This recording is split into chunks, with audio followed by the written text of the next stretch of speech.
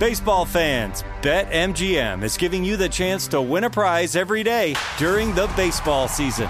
Step into the batter's box for BetMGM's Swing for the Fences free-to-play game. Pick an area of the strike zone and take your best swing. If you get a single, double, triple, or home run, you'll receive a prize. Smash a home run to collect a bonus bet on us. Just log into your BetMGM sports account to get started. Then visit your promotions section to access the Swing for the Fences free-to-play game. There's nothing more exciting than going yard with the king of sportsbooks. BetMGM and GameSense remind you to play responsibly. Must be 21 plus and present in Ohio. Subject to eligibility requirements. Rewards vary depending on market and expire 24 hours from issuance. Gambling problem? Call 1-800-GAMBLER. In partnership with MGM Northfield Park.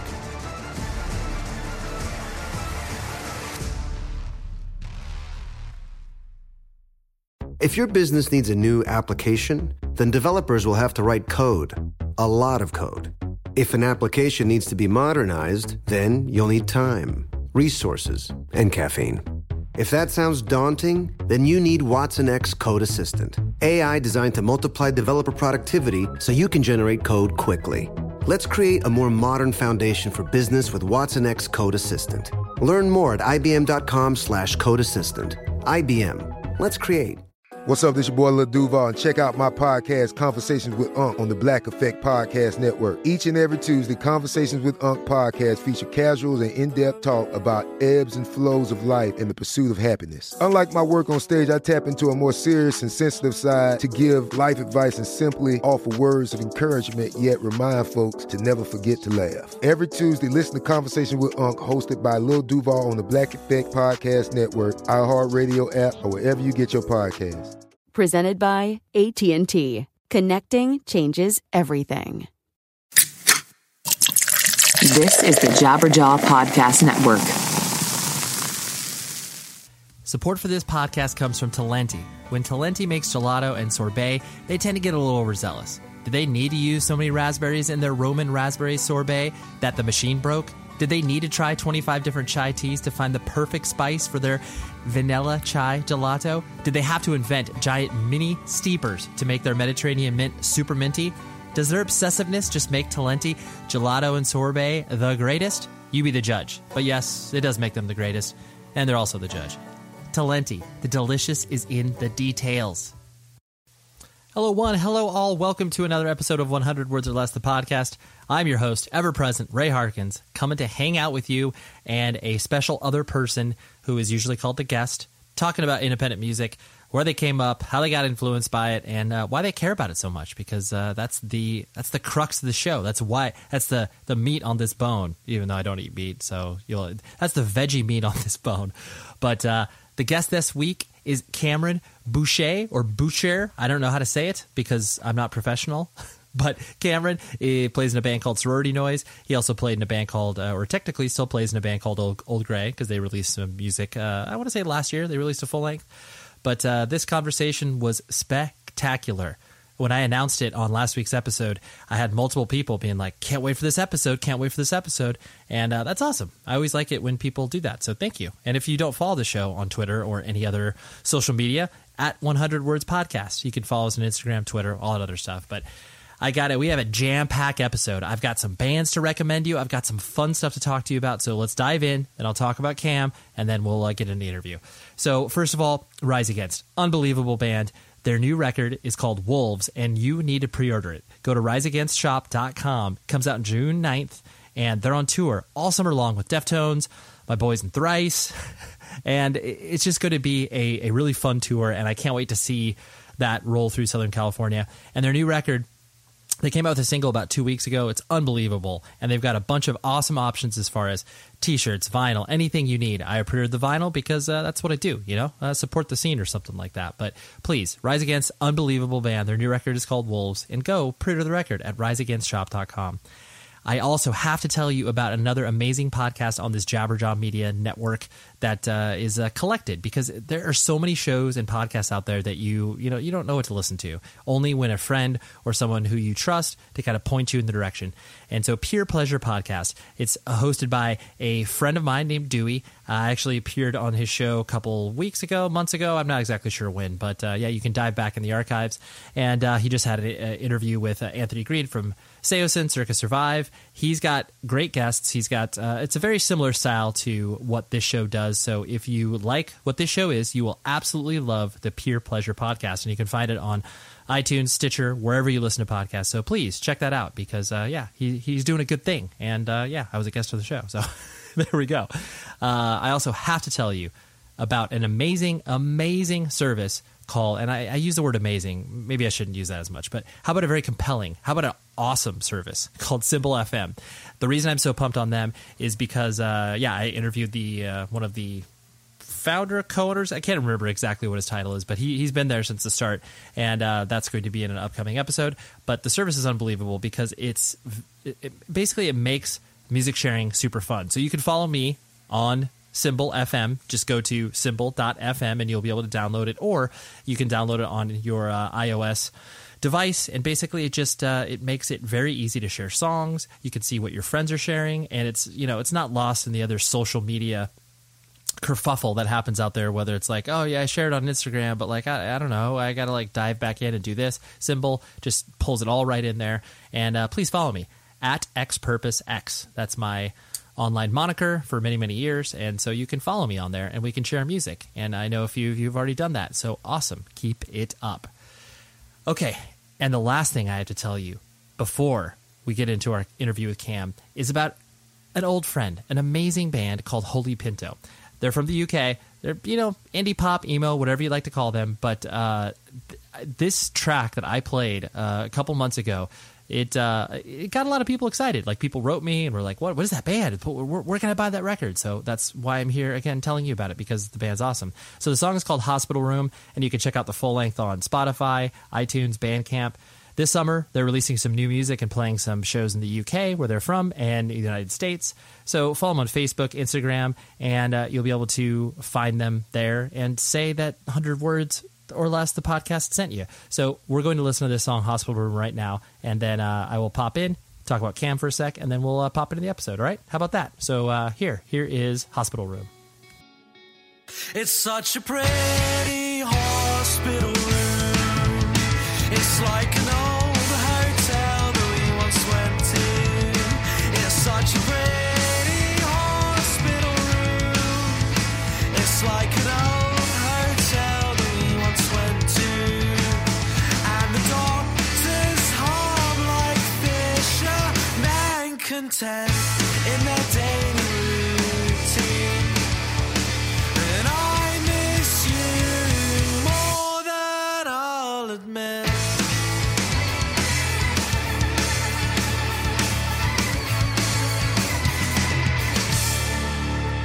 It's such a pretty hospital room. Reminds me of my finest days of school. It's such a pretty hospital room. It's like an old hotel that we once went to. Taking compliments from a shrinker. You're so articulate, but the words that you say don't convince me if anything. Me if anything. To have you on my bedside table, such a life of privilege, with thoughts to tranquilize, but tangled in my bedsheets, in my bedsheets.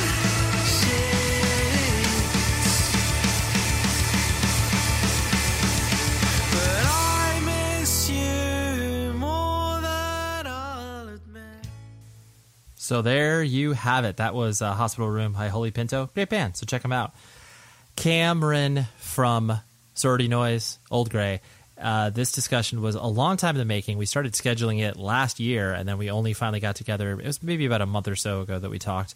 But him and I, we just clicked right away. I love it when I don't know a person, but I know a person, and then we start talking, and we just immediately dive into it.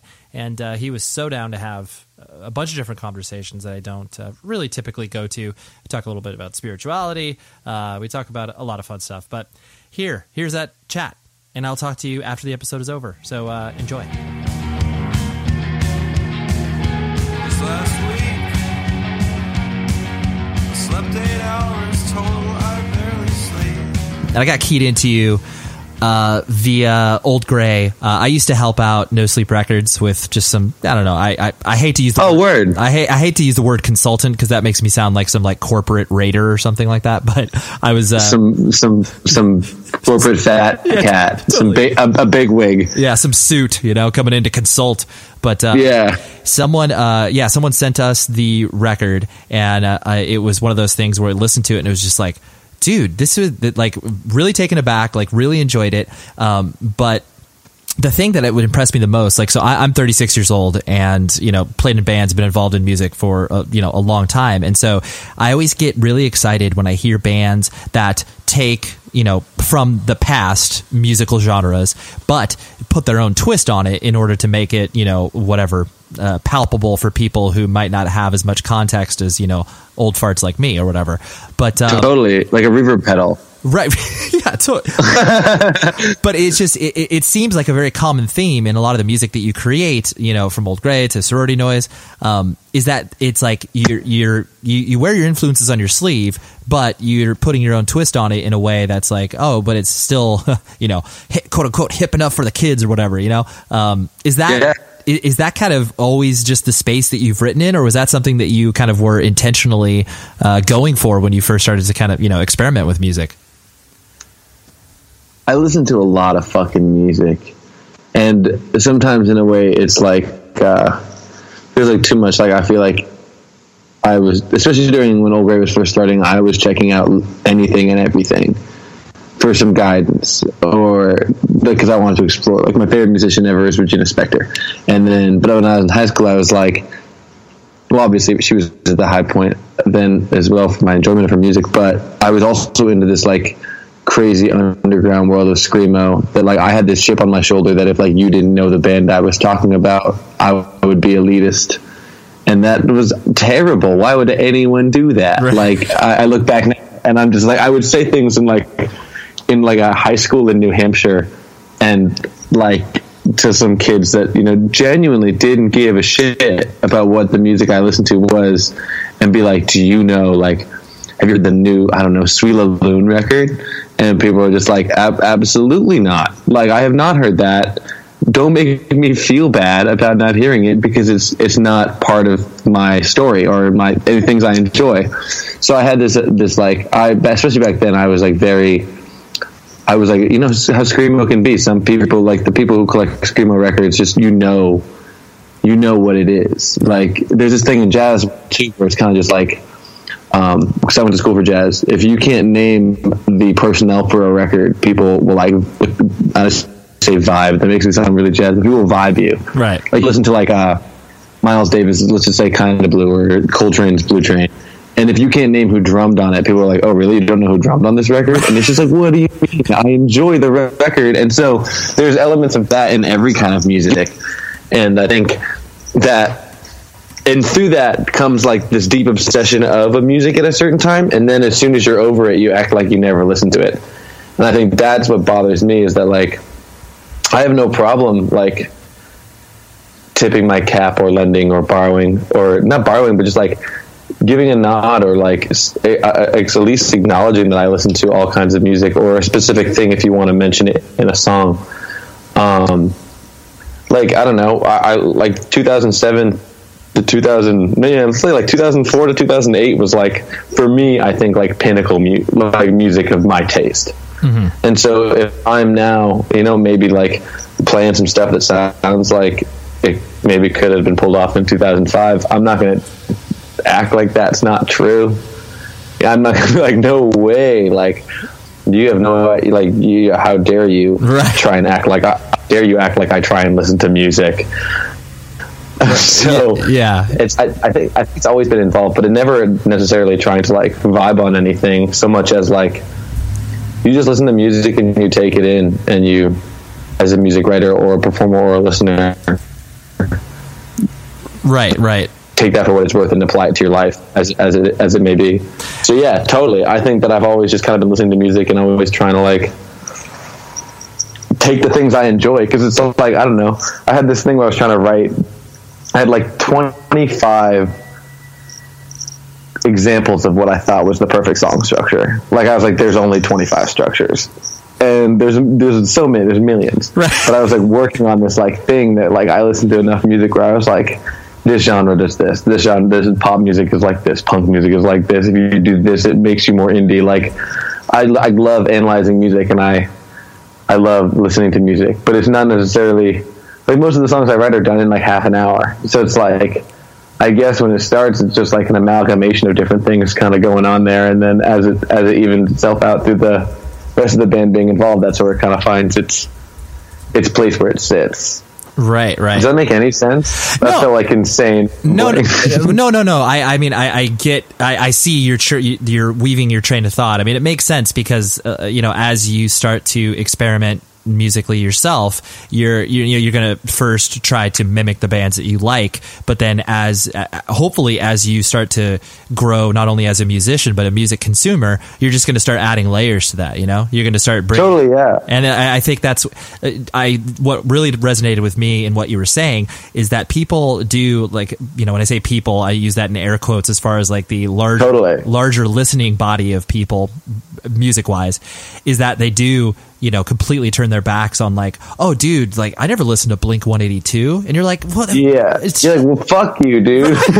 Totally. It's like, no, you did. Like, just don't act like that was. I mean, I understand that may be a time and a place for you, and you may look back nostalgically on it, but don't act like you didn't listen to it. Yeah, I mean, I'm not gonna act like even more so. It's just like I loved Dance Gavin Dance was a band I was really fond of growing up, and I was in the van once and I just tweeted, I was like, Kurt Travis is my favorite Dance Gavin Dance vocalist. And not even thinking in a like totally separate world. Like that's a band that was in the metalcore territory. My bands don't necessarily touch that area. But it's just like, that was a band I enjoyed. Flash forward a day later, Kurt and I were like, ended up having a conversation about music. And I thought that was the coolest thing. I went to go see him play when he was in Philly the next time he was around here. And it's like, word, just because maybe not enjoying Dance Gavin Dance isn't the coolest thing I could do right now. I don't give a shit. I like, it's important to respect the things that got you to where you are today. Yeah. And that's a band I don't know. I see a lot of people trying to shut out certain music that I know, or like sometimes I'll see someone talking shit, and I take nothing personally. Like people also on the other spectrum have every reason not to like a certain band. Like because someone doesn't like your music, that's fine. Like, the last thing you can do is take that personally, because you don't like a lot of music. I don't like a lot of music. And that's based off opinions I formed myself. Yeah, absolutely. And it doesn't necessarily mean the band sucks, but it just means it's not for me. And so but sometimes you'll see someone like, I don't know, I don't look into things too much, but you'll see just in the comment section on a forum or a blog, because I still am on stuff a lot. Someone will be like, oh yeah, like, Old Grey sucks. And it's like, I look at the name and I'm like, dog, I remember shipping, or I go back and check my Big Cartel and I'm like, I shipped you a shirt. Like you ordered a shirt. So I did all my mail order till about like a year ago. Like I know I packed those packages. Like I've read the name. Totally. And it's just like, why would like you just say like they suck now, or not say they suck? But it's just like I want the comment be like, when did they suck? Like, why are you just like acting like you didn't like it at all? And that again doesn't bother me at all. I could give a shit, but it's just strange. Yeah, but Cam, you're expecting people to give context on the internet? Oh my god, my friend! I don't even ask. I'm not going to be justified by them being like what happens? Do I comment and say like, oh really, dude, here's your shipping order? Right. And they go, oh no, I didn't mean it like that. Like I didn't think you'd see it. Or yeah, dude, your band sucks. Go fuck yourself. I don't win in any of those scenarios. No. You just got to chill and just know what you're doing and be on that path. And as long as I think you're a good person, it shouldn't matter what other people think. Yeah. Using a basketball metaphor, just shoot your shot, man. Who cares what it looks like? Yeah. Totally. I have to kind of tie this conversation into your upbringing in because were you born and raised in New Hampshire, or was that just okay? Live or die, baby. Exactly, dude. So I have to imagine that living in a state like New Hampshire, which is not ever considered a cultural hub of anything as far as art, as far as independent music is concerned. Like you very rarely hear about bands that come from New Hampshire. Was that sort of isolation from being attached to a big music scene part of what gave you the ability to like a bunch of different genres of music, because you didn't have people being like, hey Cam, like that's not cool to listen to because you had 10 friends that are judging you based on the music you're listening to? Maybe. But so when I was in New Hampshire, this is not like weirdly small New Hampshire, or at least my perception, even because growing up I knew New Hampshire was small. I didn't think that New Hampshire was like, just because a lot of my friends played sports, and it was just like, you found out pretty quick that like if you were the best basketball player in New Hampshire, guess what? Florida and California exist. Like, too bad. Like, you're not the best in the world. You're the best in New Hampshire, which is like, it's just a small state in the corner of the country. And but there was a lot of bands I grew up loving, and like, or an example of like how small it is, I guess, going back, was Adam Sandler graduated from my high school and spoke at my graduation. A whole lot of things in my life were tied with Adam Sandler, and his nephew Jared graduated with me, and I genuinely didn't realize how popular of an actor Adam Sandler was until I left New Hampshire to go to school in Connecticut, because I thought it was kind of just one of those like hometown hero, like we watch his movies because he's in it, and I like hearing people quote Adam Sandler films outside of New Hampshire is like still strange to me, because I'm just like, totally never even perceived that he was like this massive monster of an actor or like famous person. Right. I just assumed we were all just rooting for him, because he's from New Hampshire. Right. And we had bands growing up, like the screamo scene in New Hampshire was really, really good. There's this band called Lon Tatum from around there that I grew up seeing. Furnace, Bravo, Sinaloa's from up there. And I only grew up about 45 to an hour from Boston, so I could catch a lot of DIY stuff when my parents would let me leave the house and like travel and trust me to go to Boston, because Boston's the big city when you're from New Hampshire. I guess it's the big city when you're from really anywhere. It's a pretty big city, but but I would just book shows. But I remember when I was a senior in high school, Old Grey started, and I started booking bands myself, and had some shows. I remember I booked the first Dowsing tour in New Hampshire. The first Old Grey show we ever played was the first time Dowsing toured, and we played a show together. I thought it was really cool, and I like the sense of community I wasn't always super involved with, but I wanted to be. And like I was like, but I was also like, I don't know, I was in a lot of places. Like I was going to basement screamo shows to see like Daniel Strap Tiger and like Lon Tatum and bands like that, while wearing an All-Time Low t-shirt, 4 purple bandanas, and a pair of zebra skinny jeans. Right. And so unironically too. Totally, yeah. That was who I was when I was 16. Right. And the people in the scene in New Hampshire didn't treat me. Maybe they probably did at the time, but I didn't notice. I thought I was just like, I could imagine myself now being in a basement with 5 other people watching a screamo band play and seeing someone just as I did there. And it's just, you got to know that people are coming from all different places and lending all different types of music and stylings to what they do and what they know. Yeah. And that was like a huge thing for me, was just like, can't judge it. Everyone who's here for the gig is here for the gig, and they want to experience it. You got to let that happen. It's important. It's a very crucial point, because I think that, you look at it from the perspective of if, you were to show up to a show and feel totally, ostracized, judged, whatever, when it's supposed to be a space in which people can, feel uninhibited. Totally. But the point that's missed by people is the fact, like, they found out about this. Like, that is a feat in and of itself. Like, you could argue, it's like, Facebook invites and everything else makes it easier, but like, still, that person found out about it and they've showed up, and that says more than maybe other people who are like super involved in the scene or whatever. Yeah, as soon as it's $5 to your touring to get some gas, you know what I mean? Totally. It's $5 that wouldn't have been there. And the fact that anyone goes to see, I like to think of it this way, the fact that anyone comes see my shit music happen live is beyond me. Like, it's crazy. Like, the fact that one person comes, the fact that 100 people come, the fact no matter how many people come, it's always astounding that anyone comes to see you play music, because anything can happen. Going to see music live is like, you gotta have a real good day in order to go do that. Like, anything could happen in your day. Bad thing at work, any amount of news, any level of tiredness could just be like, I'm gonna stay home tonight. I don't know, I'll just listen to the music. I'll buy a shirt or something like that online or whatever. Yeah. The fact that people go see live music is really cool, especially in the amounts of numbers people go see live music. So I think it's important also to note that, like, the fact that anyone's supporting your band, you should be intensely and incredibly grateful for. Yeah. Obviously, if they're a shithead, like, if they're a bad person, then, like, tell them off. Like, if they don't, like, match a mantra or like a creed that you adhere to, then, like, yeah, like, fuck them. But if they're, like, doing their thing and they're just trying to get involved, and, like, something you're doing is evoking some kind of emotional response in them, that's the coolest shit that can happen. Yeah, appreciate it, right? And your upbringing, like, what was your family structure like? Like, mom and dad in the house, brothers and sisters? What did you? Yeah, my brother's like a basketball player, and he's a firefighter now. He's just about to turn 21. My mom's a teacher, my dad's a mechanic. So, like, it wasn't like everyone has in New Hampshire. You think of very traditional, music. It wasn't like there was no plan in which this happened. Oh, yeah. If that makes any sense. Like, there was no way that I was going to be 23 and able to pay my rent off of playing live music. Yeah. Like, that was nothing I even thought about. And so it's still something that I think is, fleeting, or it could be. And I don't want to, like, be comfortable at any moment. You have to keep grinding and working to make sure that you can continue to stay in the space that you are in. Right. But yeah, I went to school. They pushed me to go to college. I was going to be a communications major.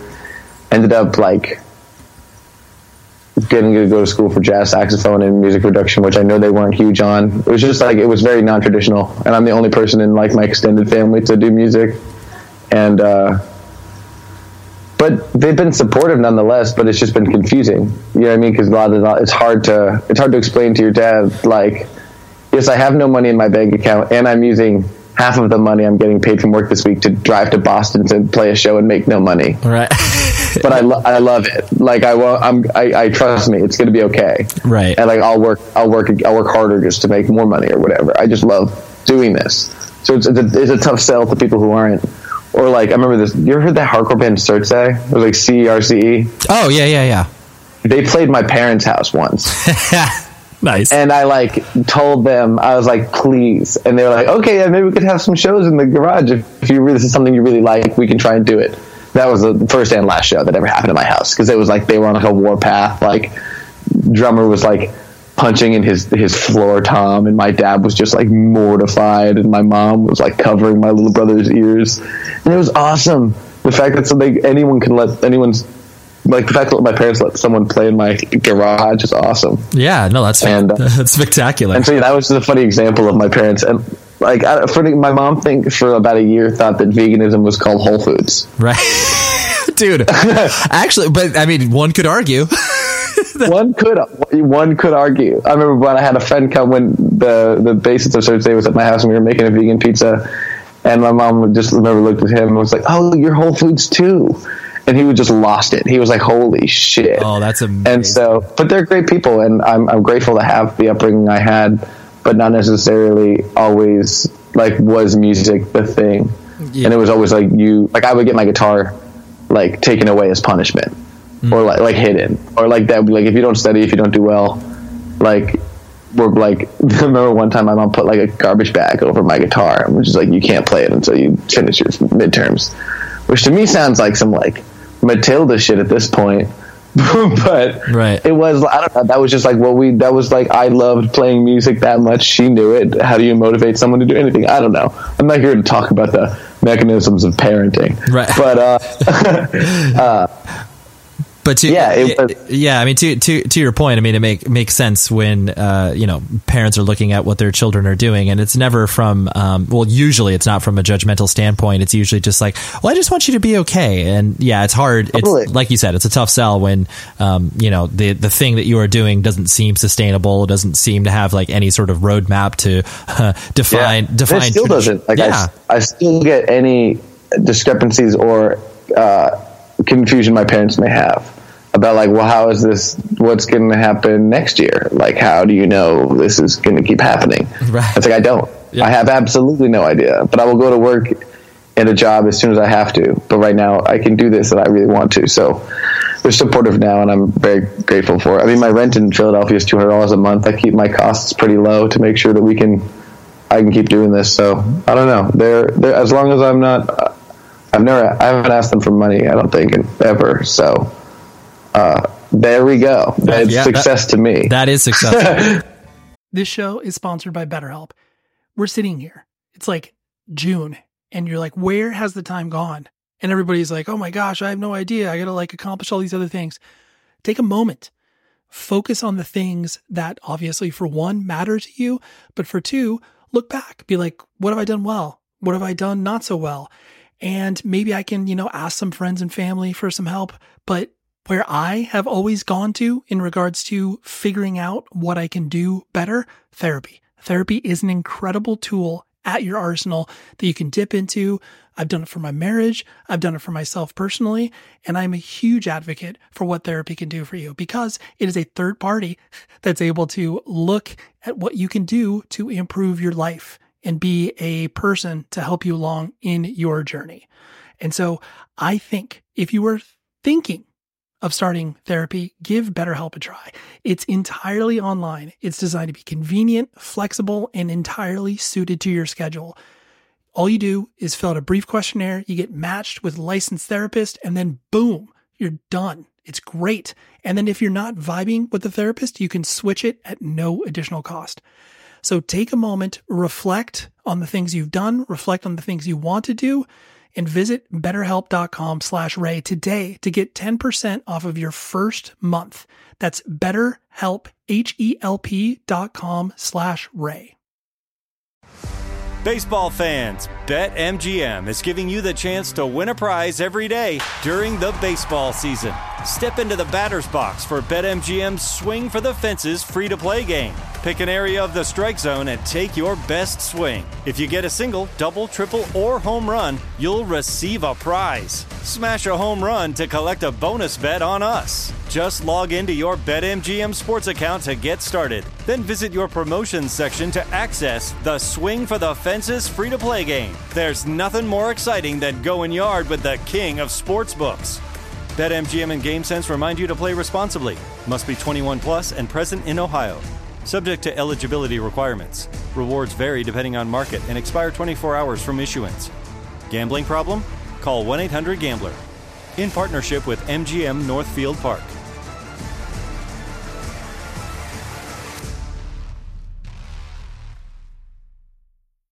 When the sun goes down, opt for bold and blingy styles, like the made-to-be-seen, very sexy push-up bra from the Very Sexy collection. In on-trend hues like black shine, green, and citron. For a glam statement, pair them with your favorite jeans and bring the heat. Because life is better in a bikini. Rewind to the future with the VS Archive swim collection, inspired by Victoria's Secret's classic looks from the 90s and early 2000s. For endless out-of-office options, mix and match with Victoria's Secret's wide range of bikini tops and bottoms that offer you every type of coverage, from full to cheeky to minimal. Now in this season's must-have shades and patterns. Add the finishing touch with the limited edition Bombshell Escape fragrance, a free-spirited take on the iconic Victoria's Secret scent. Dive into a vibrant blend of juicy guava, lush palms, and summer glow peony. Shop now at your closest Victoria's Secret store or online at victoriassecret.com. All right. Pardon this interruption, but this is actually very, very important to me. So for those of you that have been paying attention to the show, know that my wife has been struggling with cancer. And it's a long and tedious journey, and it's filled with a bunch of uncertainties. But there are things that I have been able to do in order to, lift her spirits. And one of them was ordering from Bloom That. Now, you're going to be like, oh, flowers. Like, what's the difference between one flower company and the other flower company?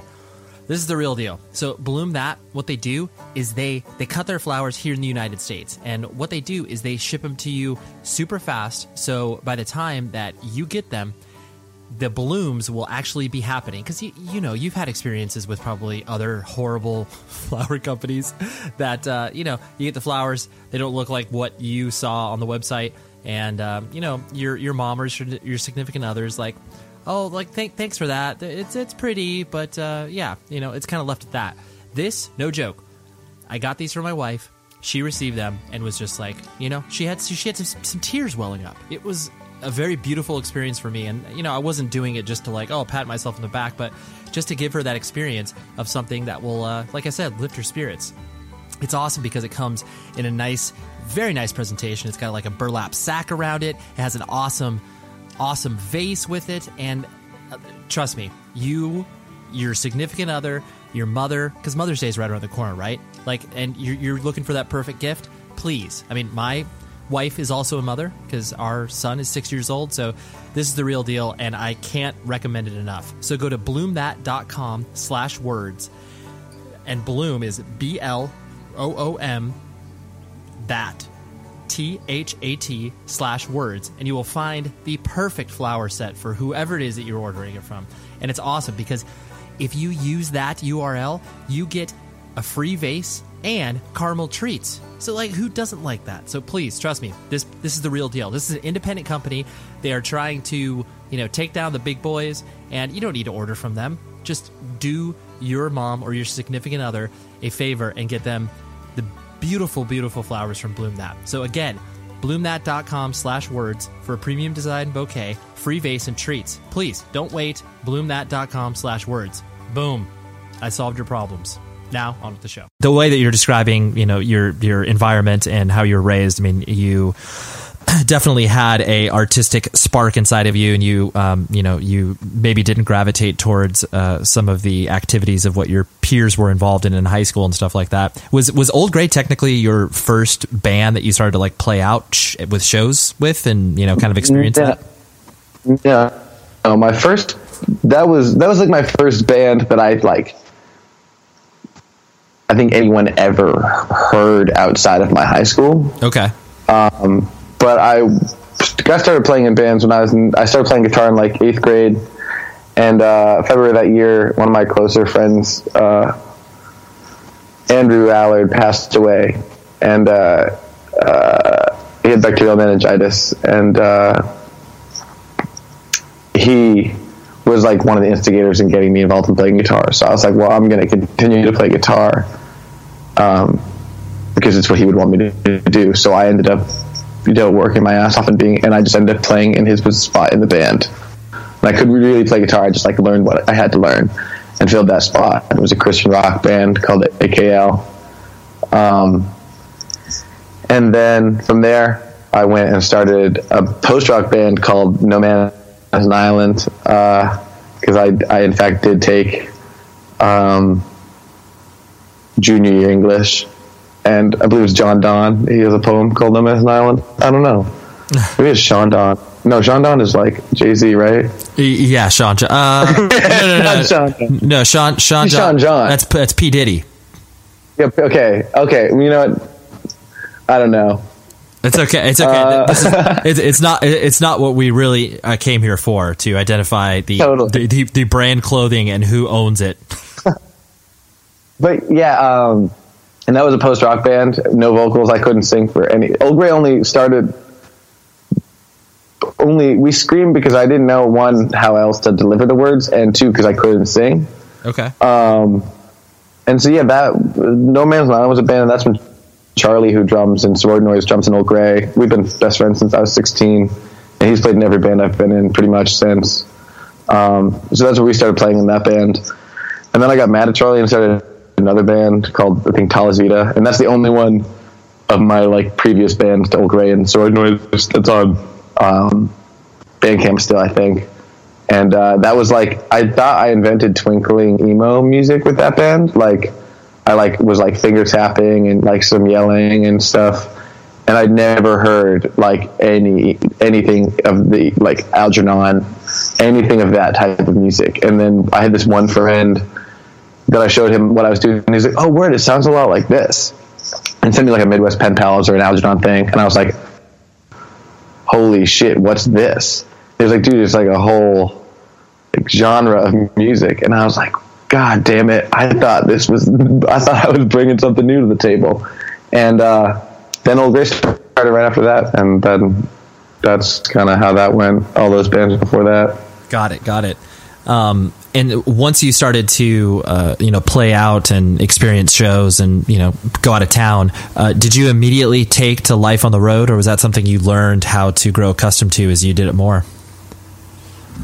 I didn't. I wanted to play out a lot more than I did growing up. I remember one time, because it was very important in my household to like work and like have a job and do that. Because I worked at a grocery store for like 7 years, and I used to ask my boss, but it was right down the street from my house. So I'd ask my boss for time off because I wanted to go play a show, but didn't want to tell my parents because I knew they wouldn't let me drive to Connecticut or drive to like Pennsylvania to play a show. Right. So I'd ask for the day off, and I thought it was so cool. I'd tell my boss, I was like, "I'm going to play a show in Connecticut," and she's like, "Awesome, sweet, take the day off, do you?" And then my mom would come in and like look at the schedule and be like, "Oh, why is Cam having this day off?" And she's like, "Oh, he's going to play a show in Connecticut." And I'm like, and she's like, "Oh, no, he's not." And so there was countless times where like Old Grey bailed on shows because I just got it. I was just like, "Oh, we'll go play this thing. It won't be that big of a deal." And my mom was like, "It's a Wednesday. You're still in high school. Why are you going to Pennsylvania tonight?" And I was like, "Oh, we'll be right back." And she's like, "No, that's just like, I don't know. That's just how it went." And so, but I did love, we went on our first tour first tour I ever did was with William Bonney, Empire, and Perfect Future. And that was like 6 days. I booked it myself from New Hampshire down to DC. And it was crazy. It was still like, again, I wasn't anticipating like making a living off of it. So it was really just like fun. Not that it's not fun now, but it was like you were going into it, saving up some money, planning to lose it. Like it was like a vacation. It was like, cool, I'm going to play some music, do what I love with my friends because I saved up and worked 80 hours a week for a couple weeks just to go out for this 1 week. And so back then I loved it. It was incredible. We had our first tour I ever went on. We had our van broken into. We had played a couple 7-band gigs, had some houses fall through, played someone's literal back porch in like suburban New Jersey, and played it was something I had never experienced before. So it was, I guess it was addicting in that nature that I just like immediately couldn't think of the next time couldn't wait to think of the next time I'd be able to go out and play music again. Yeah, I like the way that you describe it because it definitely when you first start playing out, it does feel like an addiction where you're just like, you look for places to play in your surrounding 4 hours, and you're just like, wherever there is something happening, like I would like to go there and I'd play in front of people. Totally, 100%. Yeah. It's so interesting. Something that's been poured over in regards to you and the release of the new record and everything is your spirituality, and you calling yourself Christian, you identifying with that label, because I think it's so. I'll front load it by saying I myself identify as a Christian, even though there's a lot of things I don't agree with in regards to religion as a whole. But I find it so interesting because so many people. The way that they speak about it in the other pieces that people have done on you is that it seems like, oh, this seems like an oxymoron. Like he believes this and he calls himself Christian, but then he believes this. For people who I believe are similar trains of thoughts to like maybe you and I, and granted I'm projecting here, but it's a personal choice. It's the relationship that you have with your spirituality is very individual. And totally, I don't know. I mean, have you found it strange that like you have to? I feel like you have to like vouch for. Yeah, coming up in like I've worn a cross since like I was probably in 11th grade. Like I have a crucifix I wear on my neck that my mom gave me. And even early in shows, even now, if I still went to houses and like I would play a show or something like that, and it would pop out. People would be like, "Oh, what's that?" Like. And I was like, oh, this is like my crucifix, and they're like, why is that your vibe? They're like, what's with that? And it's just like, what do you mean what's with that? Like, we're supposed to be in this place that, I don't know, we're just like all trying to see. It doesn't necessarily mean that like I dislike homosexuals because I'm a Christian. Like, that's why I separate myself from Catholicism and a lot of other beliefs, because there's very few social issues I believe in that any church has that I've come to find that I see similarly with. I'm sure you're on the same page where it's like, okay, well, I obviously believe in a higher structure and believe that there's something greater than myself, but I don't necessarily believe that I'm obviously pro-choice and like as strong of a supporter as I can be for the LGBTQ community. And religion doesn't always match up with that. And so it's, I think there's no need for me personally to identify as anything but a kind of a Christian or just a God-fearing person, I guess, in general, because I don't identify with a lot of the social structures that they imply. Yeah. No, I like that. The terminology of that I think is important, just because I do think, I mean, that if I personally am pushed, like people, like, well, are you Christian? And I'm like, well, yeah, I guess technically I am, because I believe in God and I believe in, some of the things that are attached to it. But then your religion, it's a man-made thing. So by definition, it's imperfect. Totally. It's imperfect. Yeah, 100%. And so anyway, I just find it, like, in the research I was doing for this, I just found it very interesting, because I think so many people have written from it from that perspective. And I'm just like, oh, well, like, that's just kind of, who you are as a person. And that shouldn't really be at odds with, like, oh, like, well, you smoke weed, so therefore you're burning in hell in eternity. Yeah, totally. Yeah, no, not at all. I hope not.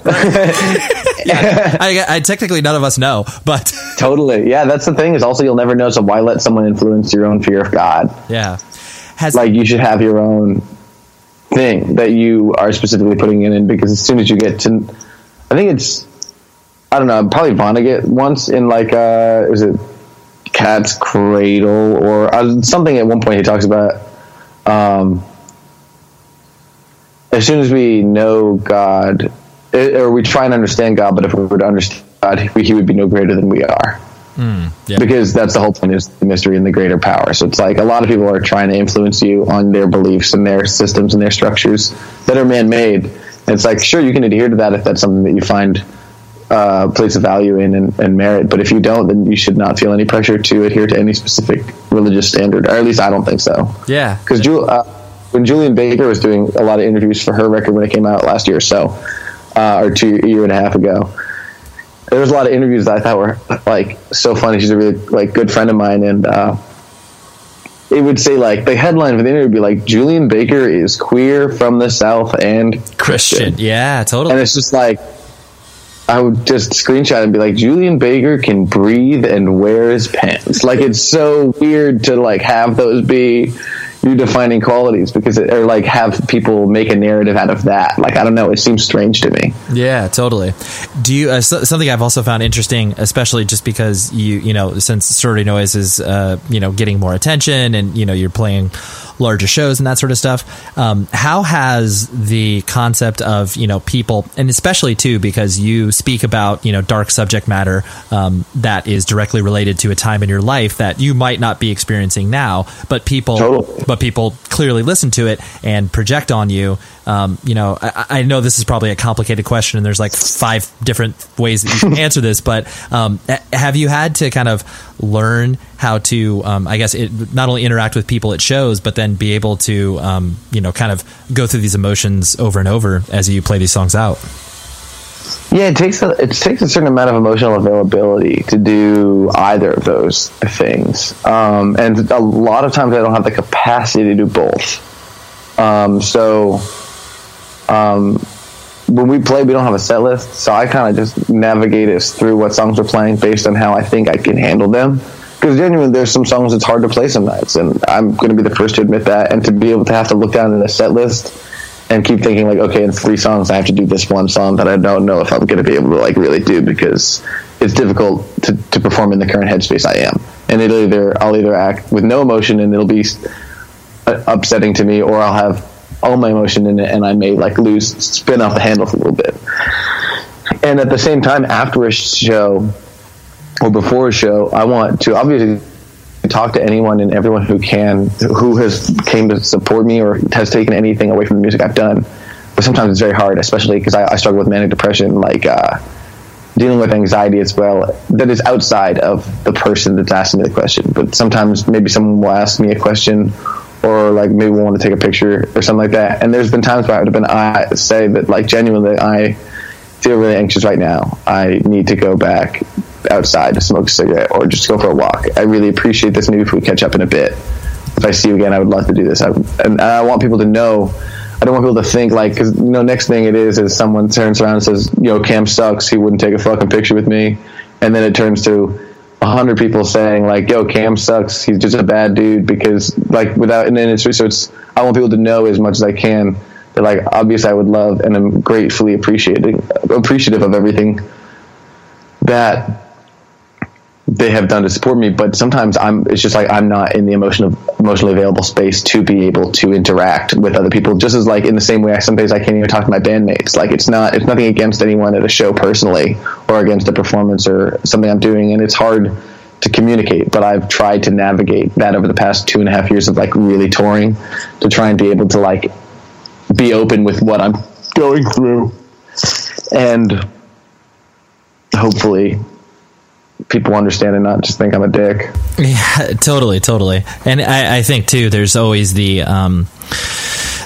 fear that, especially because the worlds that, we come from of, playing basement shows and all ages venues and all that sort of stuff. And then once you start to enter the world of, rock clubs and things are a little bit slicker, still comfortable, but slicker.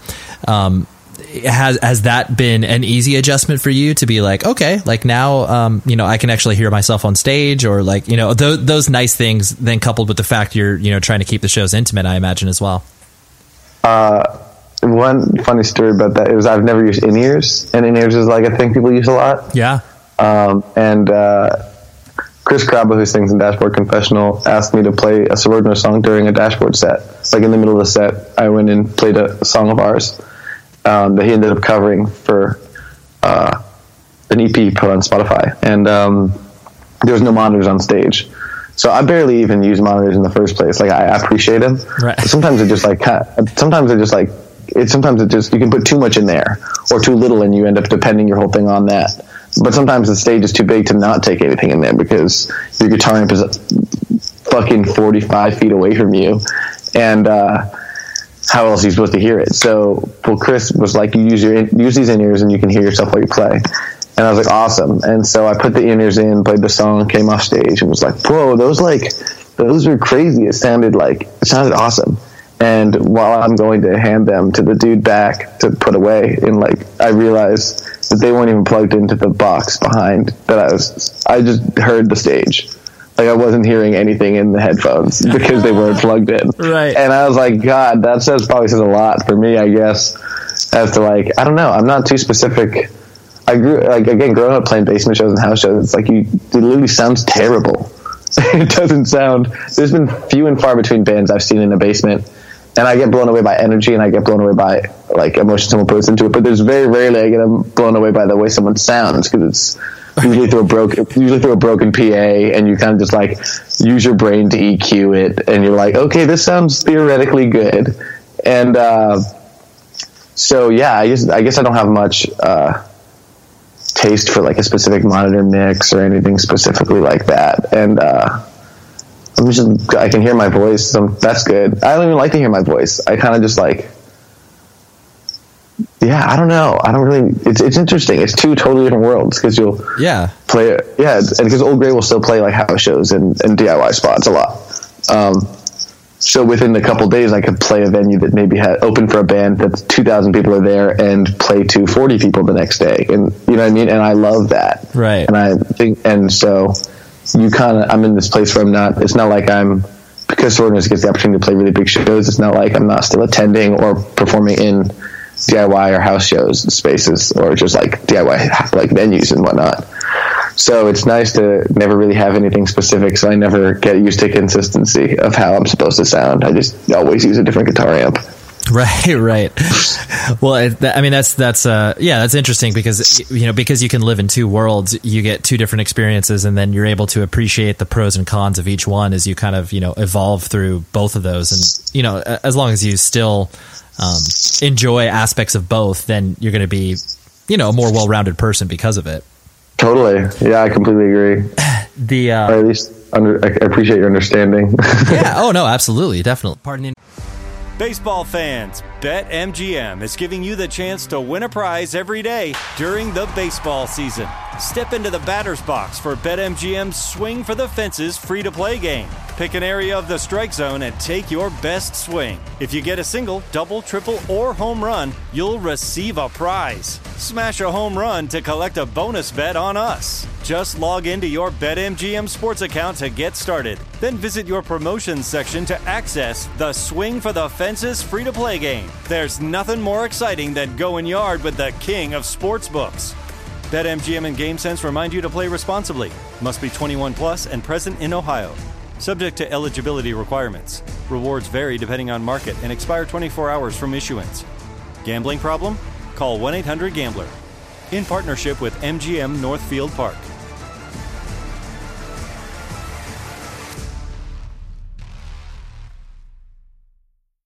When the sun goes down, opt for bold and blingy styles, like the made-to-be-seen, very sexy push-up bra from the Very Sexy collection. In on-trend hues like black shine, green, and citron. For a glam statement, pair them with your favorite jeans and bring the heat. Because life is better in a bikini. Rewind to the future with the VS Archives swim collection, inspired by Victoria's Secret's classic looks from the 90s and early 2000s. For endless out-of-office options, mix and match with Victoria's Secret's wide range of bikini tops and bottoms that offer you every type of coverage, from full to cheeky to minimal. Now in this season's must-have shades and patterns. Add the finishing touch with the limited edition Bombshell Escape fragrance, a free-spirited take on the iconic Victoria's Secret scent. Dive into a vibrant blend of juicy guava, lush palms, and summer glow peony. Shop now at your closest Victoria's Secret store or online at victoriassecret.com. This is it. Your moment. This is your time to make your comeback with Purdue Global. When you come back with a Purdue Global degree, you create opportunity for yourself, your family, and your future. It's a degree you can be proud of, a degree that employers will trust and respect.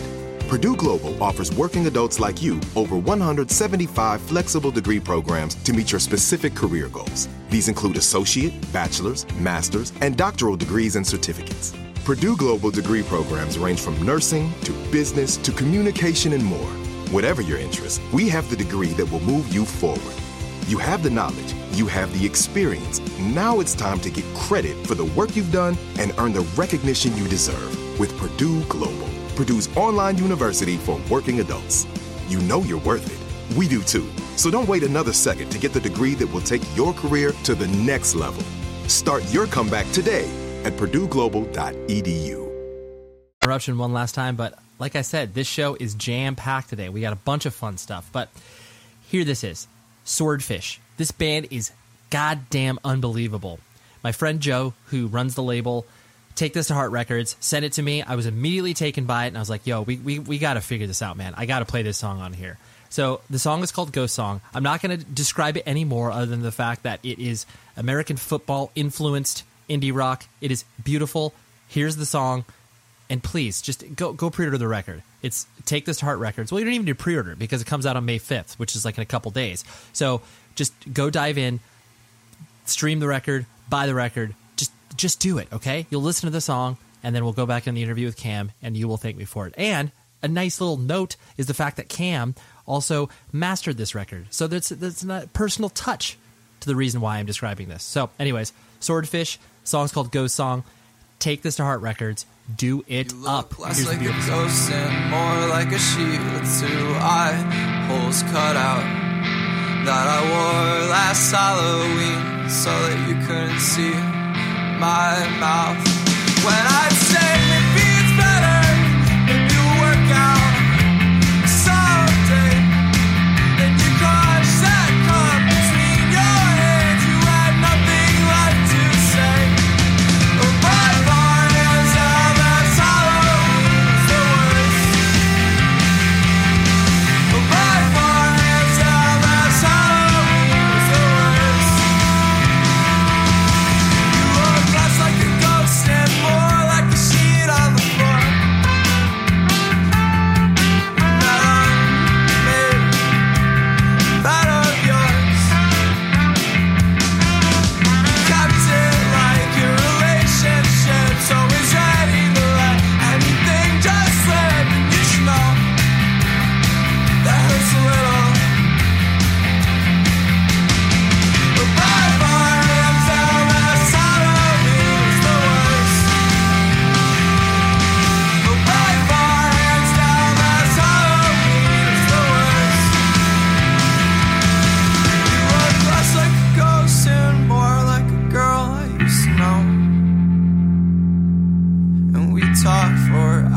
else about anything or the snow.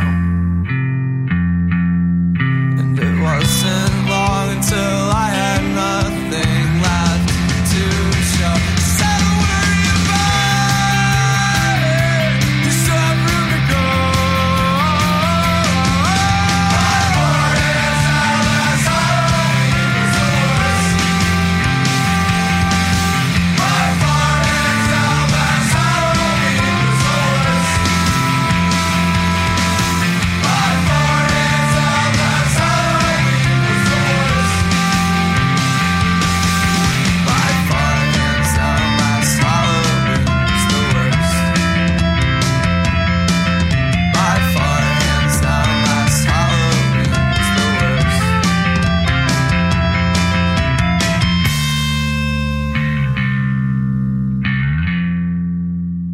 The thing I find interesting too about everybody speaking about more specifically your newest record of just like, oh my gosh, he talks about friends dying and suicide and like everything else that the way that people speak about it is like a lot of these subjects like haven't been broached before in music, and it's like, well, no, like people talk about really dark and depressing stuff like all the time, and I'm not saying that you are being like, oh, my record is wholly unique. It's wholly unique for you because it's your experiences. Totally. But are you surprised that people are, I guess, reacting to it where it's just like, oh, Cam, like, are you okay? Is this like, this is really dark stuff? Like, how is that kind of sitting in your head?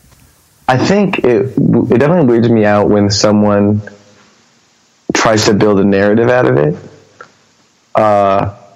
Is like, because I understand that, like, on paper, story-wise, it looks, you just say, dude had some friends pass away. Here's the album he wrote about it. Right. And people are like, ooh, yes, he struggles. Like, this must be heartbreaking. And it is. But there's a lot of things in life that are heartbreaking. And one thing that concerns me especially is the tokenization of, like, my friends who passed away. It's like, by no means do I want this to make this, like, you feel bad for me or feel bad for them. It's like, no one knows them except for my friends that knew them and myself.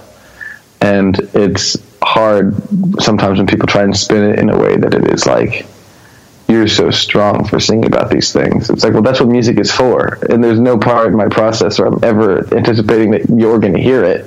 Like, I just write the song and then I happen to play in a band, and then that band happens to put out music, and that's where I'm at now. So it's scary to sometimes kind of, because people have also asked, like, do you think that you will stop putting yourself, like, out there or talking about things? And it's like, well, what am I going to talk about? This is like what's going on in my life. This is what my brain is thinking about.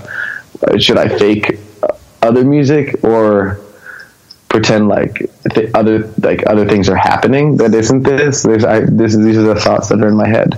And so I definitely struggle with the idea that building a narrative out of someone's grief is, however, important to make people read and get to know the band. And I'm grateful for that opportunity, but it is frustrating to me when it is about real human beings involved in my life. Yeah, no, it's true. I mean, and especially, not to get morbid about it, but people who clearly can't have a response about it, like it's totally, it's a different story if this is, your one-sided version of a relationship gone wrong. And not to say that, people on the other side of that song written by millions and millions of bands have ever come out and are like, oh no, here's like my side. I mean, yeah, I guess, maybe publicly with like huge, movie stars and music stars have, but yeah, totally. But yeah, but there's I understand your preciousness about it, where it's like, okay, like I appreciate that, people are identifying with this, but the real point of this is to capture, or maybe I'm just putting words in your mouth, but capture the emotion of the moment as opposed to let this person, like you said, become a token. Totally, 100%. Yeah, it is like based in songs are a snapshot for especially me, like a specific moment. It's not necessarily lending itself to the way I feel all the time. Yeah. But certain moments or certain days or certain weeks are harder. And that's what it's like. It may not be, I may have I'm not able to talk about a lot of the emotions I think that I feel in some of the songs I write, because they happened in that moment, and that emotion was specific to how I was feeling then. It's not like, I don't know, you don't like drop your Linkin Park Hybrid Theory CD on the floor and it breaks in half, and you don't think about it for the rest of the week. You think about it when you want to listen to Linkin Park. Yep. Totally. Yeah. Does that make sense? No, yeah, it absolutely does.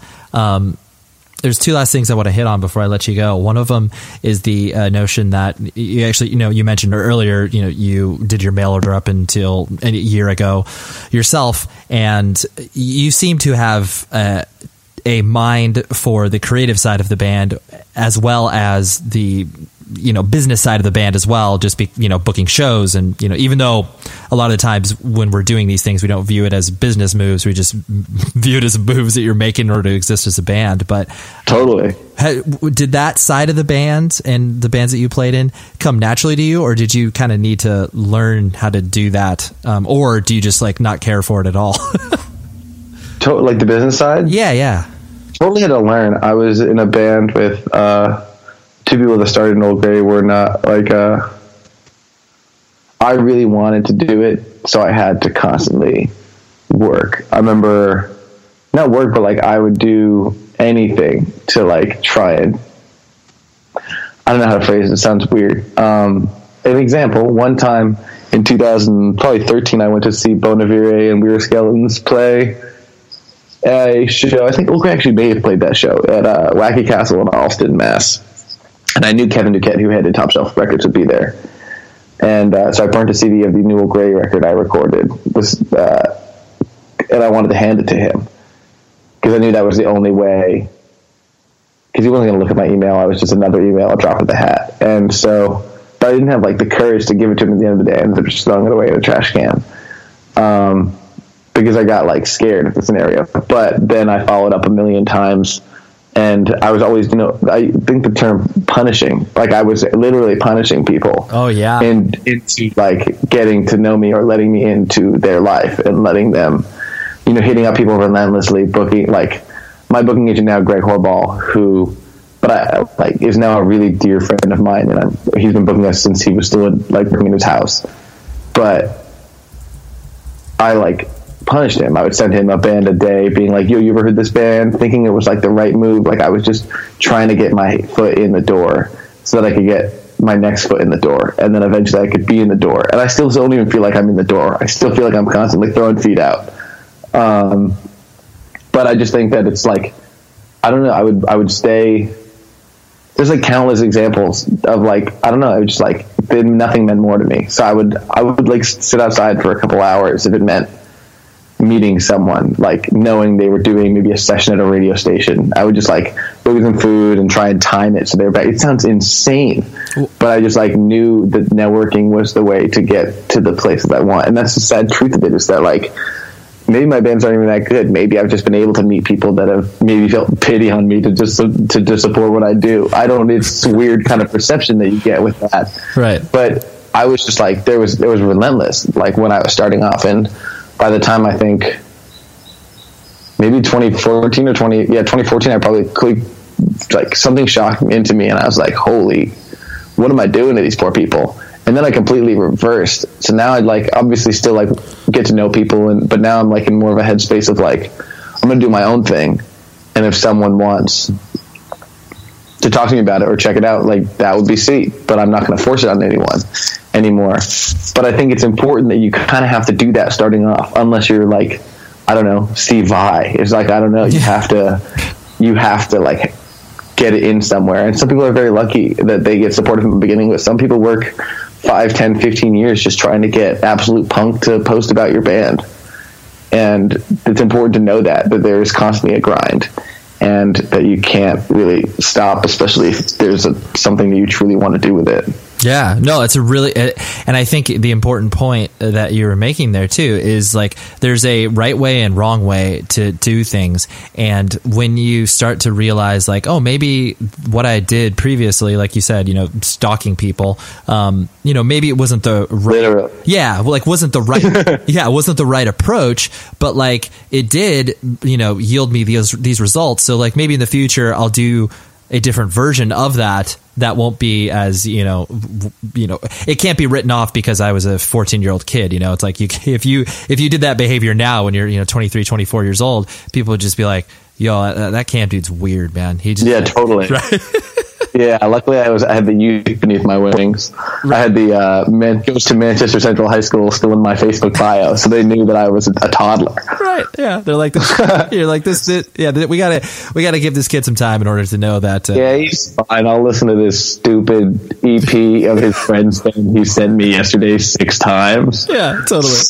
Yeah, sent you in six separate emails, one song, and it's just like, dude, you're killing it, man. Yeah. Yeah. Like, it's so weird. I don't know. There was like a time in my life where I even like, it just comes also with anxiety too. Like I would, this sounds maybe completely insane, but I used to be so anxious about phone calls and calling people that like, this is probably like this is definitely when I started the flip phone, maybe 7th or 8th grade. I would call someone and hang up immediately. And then when they called me back, I would act like I didn't call them.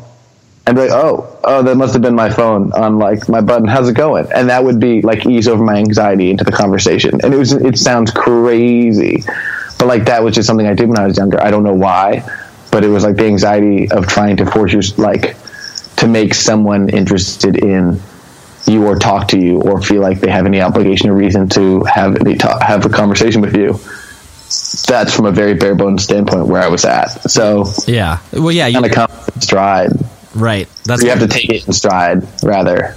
Yep. That's where you're coming from. So that's the reality that you dealt in. Does that sound weird, dude? How weird does that sound? No, dude, that doesn't sound honest. Well, everybody goes through their ticks of what calms them in situations that may seem normal to most people. And so it's like, yeah, what a phone call was to you at that time, many people would be like, oh, there's no way that I could ever like, get a guitar and stand in front of people, whereas like you would be like, oh yeah, that's not a problem at all or whatever. Yeah, totally. Yeah, sometimes I find it difficult. I'm like, oh, what do you mean you can't just like play the guitar in front of these people? It's like this is normal. This is what you just do. But then there's other things you don't talk about. Like I, up until a week ago, was informed. Do you ever go up the stairs on your hands like an animal? Oh yeah.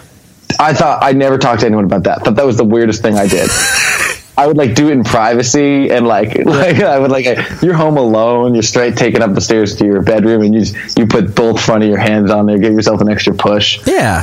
And one of my roommates saw me doing it. I felt like I was naked. I was like, oh dude, yeah, that's crazy. Why were my hands on the stairs? He was like, well, you're gonna act like everyone doesn't do that? And I was like, what do you mean? He was like, dude, everyone does that. Yeah. And I was like, oh my God. So we all have idiosyncrasies that we all have things that we don't think other people relate to, and that's the part of the thing about music too, is that you find out maybe this one thing this person does in a song you also do, and you're like, oh shit, this is crazy. Like I'm not the only one, right? And that goes on a multitude of levels and surfaces. So yeah, no, but yeah, I never knew it was okay to walk upstairs with your hands. It's probably still not cool, right? Well, you don't know until you express it, and hopefully you're totally. and hopefully you're expressing it in a safe enough place where it's just like one person can bounce off you where you're like, yo, do you do this? And they're like, no, man. And then you'd be like, all right, cool. I'm not talking about that with anybody anymore. Yeah, me either, dude. Asking for the last thing I wanted to hit on was the fact that you've mentioned in other places, but then you mentioned earlier in the conversation where you're making a living off your music now, where you don't have to hustle to find a bagel shop job in between tours and stuff like that. You have enough to be able to subsist yourself on whatever your $200 or rent a month in Philly. Is it one of those things where you basically just feel like you kind of mentioned at the top where you're just going to ride this out as long as it feels appropriate, and I guess until the creative ideas run dry? Is it one of those things you'll always find yourself creating even if you aren't a full-time quote unquote touring musician? How does that totally Okay, I think so. I think fully. I just don't. I wear tight. I'm wearing. What am I? I've been wearing the women's super skinny jeans from H&M since I was about 18, and I had the thought the other day. It was like, when is this gonna stop? Like, when am I gonna start wearing normal pants like rest of society? Right. And I couldn't. I was like, I don't know. That time will probably come when it does. Like, someone will buy me a pair of jeans, and I will. We'll just wear them. That's just, I don't know when that's going to happen. And the same thing goes for music. It's like, I am very fortunate to be in the position I am now. And it's because I'm not like, I work at a recording studio, I'm mixing bands, I'm mastering records, and I'm like constantly working on trying to produce different bands and help with that stuff. So I feel like regardless of not having to work a job outside of music, I'm still working as hard as I can, constantly, just because that's what I know. And it just like makes sense to me. I have to have some sort of regiment to my life. Otherwise, I feel like I'll just go fully insane, because it's such a weird type of, like, the idea of go on tour for 2 months, come home and do whatever for a month before you do it again. I don't know. It's not very conventional, and it's hard to build relationships with friends or keep in touch with people through that type of way of surviving. So, yeah, yeah, I know. I think I also just like can't, like, I see myself not being creative for a while. When that time comes, I don't know. But if there comes a point in my life where I'm just satisfied and there's nothing that's going on in my head, I hopefully wouldn't write music. The last thing I'd want to be would be to force an idea or a musical concept or a story that isn't necessarily relevant to my life as a whole. And so, yeah, totally. I could see myself. Again, that could also be any day. Today, from starting off this conversation, it could take me 3 years before I wrote a song again. For some reason, who knows? And I would rather just ride that out, maybe play in a band as like a rhythm guitarist or a bassist or something like that. As long as I just get to keep playing music, I could really care less about what I have to do it. I just do it. Yeah. Well, I think that's such an important point, because the idea that to me, the saddest thing about watching, your average citizen is what I like to call them, where, your person, your person that gets beaten down by the, daily rigors of life, whether it's like, showing up to work and working so hard, and then, you get home and there's no time for anything to explore. And that, when people give up their creative pursuits, even if they're just doing an hour of the week, that's when it's becomes sad, where it's just like, dude, don't give up on that thing. Like, that's when you just become, the zombie human being that everybody, tries to rally against in the first place. But the sentient being. Exactly. But, I really like your view and philosophy on that, because, you're not going to be incredibly prolific and inspired, for 80 years of your life. There'll be like a couple of years where you're just like, oh yeah, I just like to like live life, like just do my thing. I do my thing. And I think that is ideal for everyone. Everyone wants to hit that. Yeah. And so it's like, why, if you can't write music and can't be creative, obviously I think there's other avenues to do it in, but like, why force creativity in a place that it's not able to exist? Yeah. And I think that's when you're going to write stuff that you don't necessarily like. Without putting anyone on the spot, I'm trying to think. Like, I don't know. I think of like Dave Bazan is someone who is, I've never heard a song he didn't write that didn't seem full of intent. Yep. Or have something behind it. Like, in my opinion, I don't think I've never really heard a Dave Bazan song that was bad, or a song that, mostly because my definition of bad is something that doesn't evoke emotional response. And I think that everything he's done and touched, and I think he's a person that wouldn't do anything if he couldn't. And but you see, I mean, like Isaac Brock isn't gonna write fucking "It's a long drive with nothing to think about" now. Right. He wrote that because he was in that place. Or he wrote I'm trying to. Wow, I'm on live air and I'm stuttering on my Modest Mouse discography now. Well, dude, it's okay. It's okay, because I legit hate Modest Mouse, so I can't help you. I'm sorry. Oh, yeah. I'm sorry. I'm leaving you high and dry. But anyways, anyway, your point. I'm trying to think. What is it? Lonesome Credit West. That's the record I'm thinking of. There you go. But he wrote that because I imagine he wrote it because that was the experiences he was going through at the time. Just as I wrote this record because of the experiences I did at this time, and the same reason that Carly Rae Jepsen did her record at the same. We all have specific time and places in which we do our records. Yep. And but if you really like a band because of something they did once, I think you'd probably be a fool to like them hoping they do it again, because it's just not going to happen. And if it does, it's probably that person's probably got a really weird life. Right. But every record should be different, because you don't want to copy yourself, and you should be, in my opinion, I know I'm throwing a lot of hard stances out there with the word we, but I just think and so to listen to Modest Mouse now, you have to go into it saying, okay, Isaac Brock is a dude of different experiences now. Or if Nick Jonas was to put a new record out tomorrow, I'd be like, well, he's not in the Jonas Brothers anymore. He's probably a 25-year-old dude that maybe I'm going to at least give this a shot again, because he's not the same person he was when he was in the Jonas Brothers, or anyone for that matter. I think it's important to you got to go into each record with a different ear and not hope to hear what you heard before, because hopefully they don't have the same stuff to say. Totally. People can shed their artistic skin and all of a sudden be a new being and be like, oh wow, like that is a very honest representation of, what they were, and what they like Adam are now. McElwee, who I don't really know personally, but he went from being in Tiger's Jaw, and now he does what's his project now called? Dude, you got me, man. I didn't know that he had another project. Yeah, he does like I don't remember what the genre would be called, but he does like very like it's a separate kind of subculture than Tiger's Jaw existed in. And he's Wicca Phase Spring Eternal is what the project is called. Okay. And it's this thing that he quit Tiger's Jaw, I believe, to do, and that's awesome. And so that's a different sphere he found himself in, and people do that all the time. You can totally do what you want to do whenever you want. You can do what you want to whenever you want to, in the words of Elliott Smith. Yeah, exactly. And that's just important to know. You shouldn't be pigeonholed to one sound or one vibe. Yep, totally agree. Well, Cam, this has been awesome. I really appreciate your time and hanging out. Thanks for having me. Yeah, it was enjoyable for me. I'm glad that it was engaging for you as well. This is great. Yeah, this is really awesome, dude. All right, this episode is so good. I'm not gonna lie. How about Cam just being a great dude, great conversationalist? Love having this discussion, and the fact I just felt like this was like a perfect balance of exactly what it is that I'm trying to execute. So, you have some sponsors, you have some new music that I put in your ear. You had a great discussion with a person who is, very up and coming, relevant, everything that's happening within music currently. And I just, I love it. Thank you so much for joining on this ride. Thank you very much for Cam. Thank you very much for Emily, his publicist, who helped hook this up.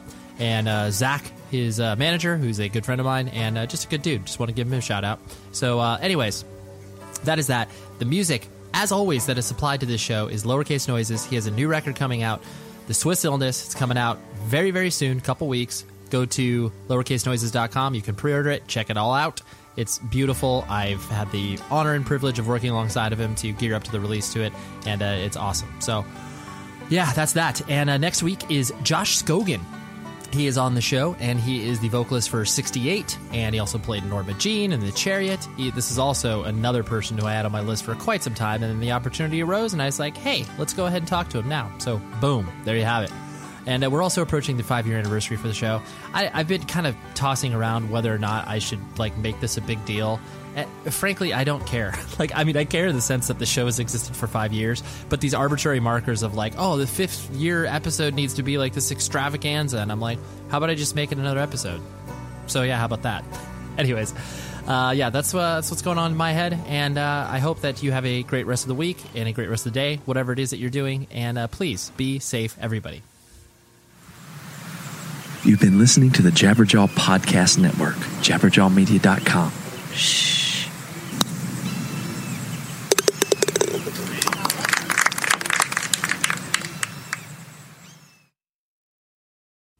The show is sponsored by BetterHelp.